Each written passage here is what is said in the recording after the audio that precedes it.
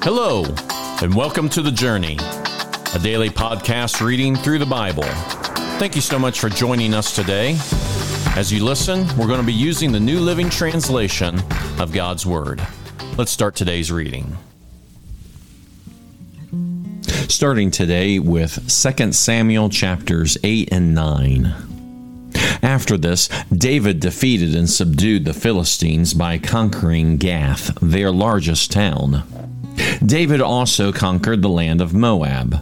He made the people lie down on the ground in a row, and he measured them off in groups with a length of rope. He measured off 2 groups to be executed for every one group to be spared. The Moabites who were spared became David's subjects and paid him tribute money. David also destroyed the forces of Hadaezer, son of Rehob, king of Zobah. When Hadaezer marched out to strengthen his control over the Euphrates River, David captured 1,000 chariots, 7,000 charioteers, and 20,000 foot soldiers. He crippled all the chariot horses except enough for 100 chariots. When the Arameans from Damascus arrived to help King Hadaezer, David killed 22,000 of them. Then he placed several army garrisons in Damascus, the Aramean capital. And the Arameans became David's subjects and paid him tribute money, so the Lord made David victorious wherever he went. David brought the gold shields of Hadaezer's officers to Jerusalem, along with a large amount of bronze from Hadaezer's towns of Tebah and Bethari. When King Toi of Hamath heard that David had destroyed the entire army of Hadaezer, he sent his son Joram to congratulate King David for his successful campaign. Hadaezer and Toi had been enemies and were often at war. Joram presented David with many gifts of silver, gold, and bronze. King David dedicated all these gifts to the Lord, as he did with the silver and gold from the other nations he defeated, from Edom, Moab, Ammon, Philistia, and Amalek, and from Hadaezer, son of Rehob, king of Zobah. So David became even more famous when he returned from destroying 18,000 Edomites in the Valley of Salt.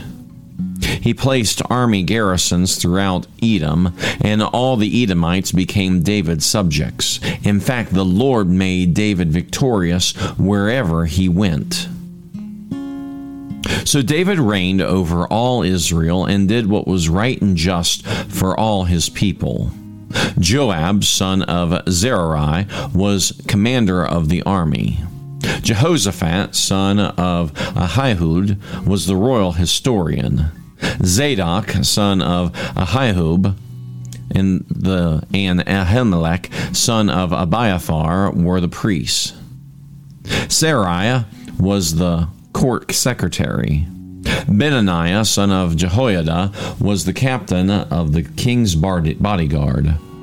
And David's sons served as priestly leaders. One day, David asked, "Is anyone in Saul's family still alive?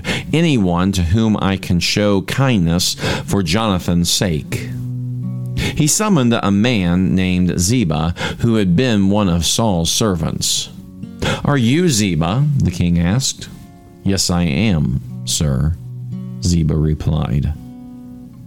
The king then asked him, "Is anyone still alive from Saul's family? If so, I want to show God's kindness to them." Ziba replied, "Yes, one of Jonathan's sons is still alive. He is crippled in both feet." "Where is he?" the king asked. "In Lo-debar," Ziba told him, "at the home of Machir, son of Ammiel." So David sent for him and brought him from Machir's home. His name was Mephibosheth.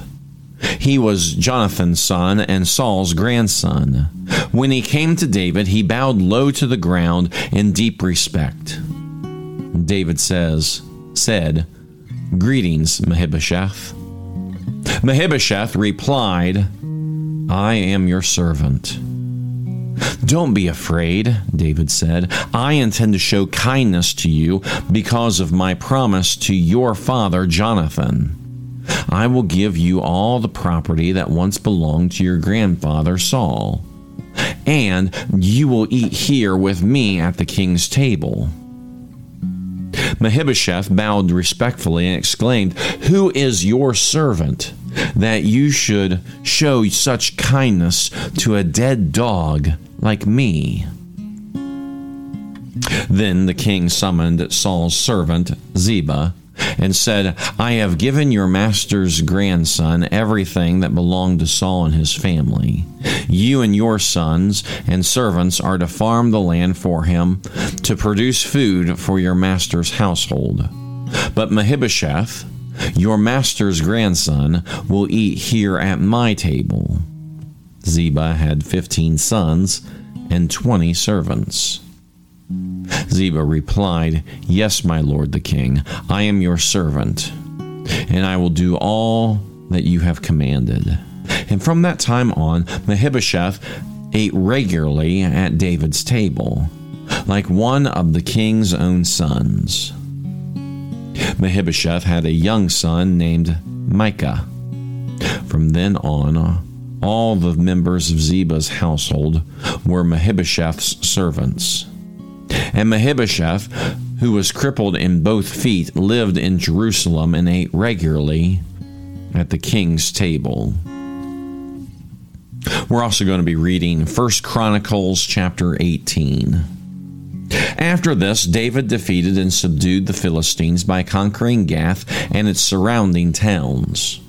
David also conquered the land of Moab, and the Moabites who were spared became David's subjects and paid him tribute money. David also destroyed the forces of Hadaezer, king of Zobah, as far as Hamath. When Hadaezer marched out to strengthen his control along the Euphrates River, David captured 1,000 chariots, 7,000 charioteers, and 20,000 foot soldiers. He crippled all the chariot horses except enough for 100 chariots. When the Arameans from Damascus arrived to help King Hadaezer, David killed 22,000 of them. Then he placed several army garrisons in Damascus, the Aramean capital, and the Arameans became David's subjects and paid him tribute money. So the Lord made David victorious wherever he went.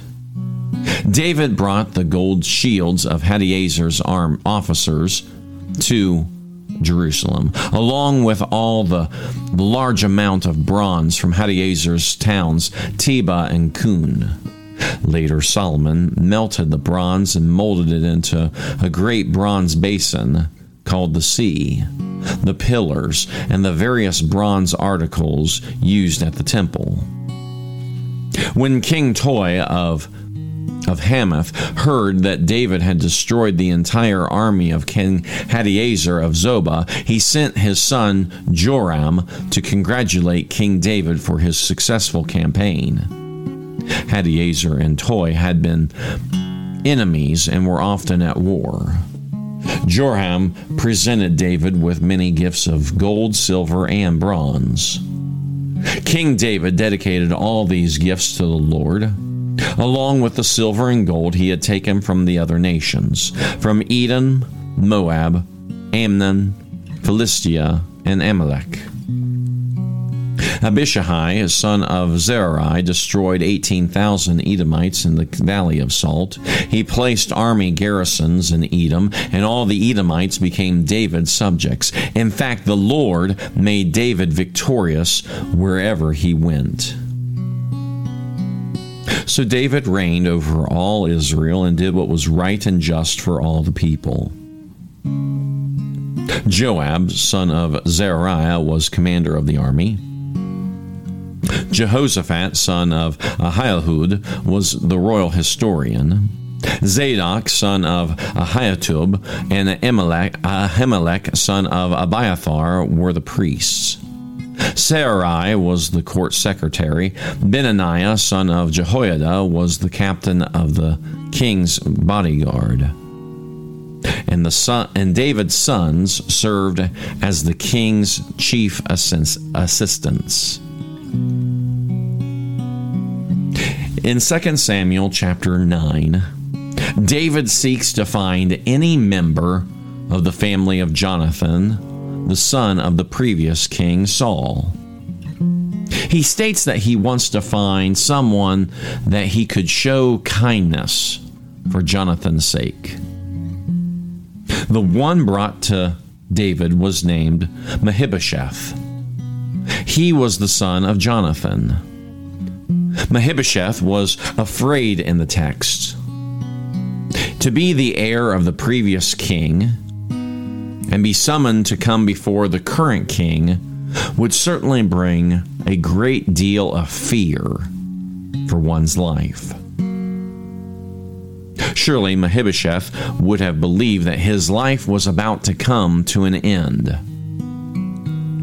But David reassures Mephibosheth that there was no reason to be afraid. In fact, David restores the family property and invites Mephibosheth to be a royal guest at the king's table. Why do this? David's focus had been to secure the nation and to establish his capital in Jerusalem. But now that these things were accomplished, he turns his attention to fulfilling a promise to an old friend. The theme of loyalty here goes back to the bond between David and Jonathan that's described back in 1 Samuel chapter 18 and 1 Samuel chapter 20.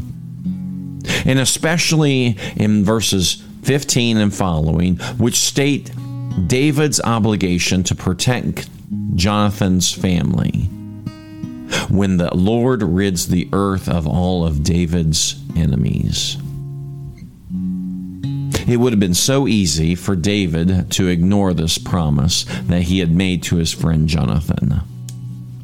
But the loyalty that he had had for his friend, despite the fact that Jonathan was dead, never ended. How amazing it would be if we could be that reliable with our friends and family, and specifically with the family of Jesus, our brothers and sisters in Christ. Jesus said that the world would know that we are his followers by the way that we love one another. Perhaps we can learn a lesson of how to love one another by the love that David shows Jonathan, and by extension, Mephibosheth. I pray that we can love and be just as loyal as David was.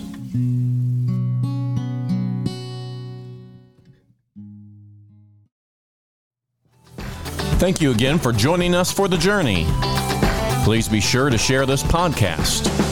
Today's reading was from the New Living Translation of the Holy Bible and used with permission. Have a blessed day, and we hope that you'll join us again tomorrow.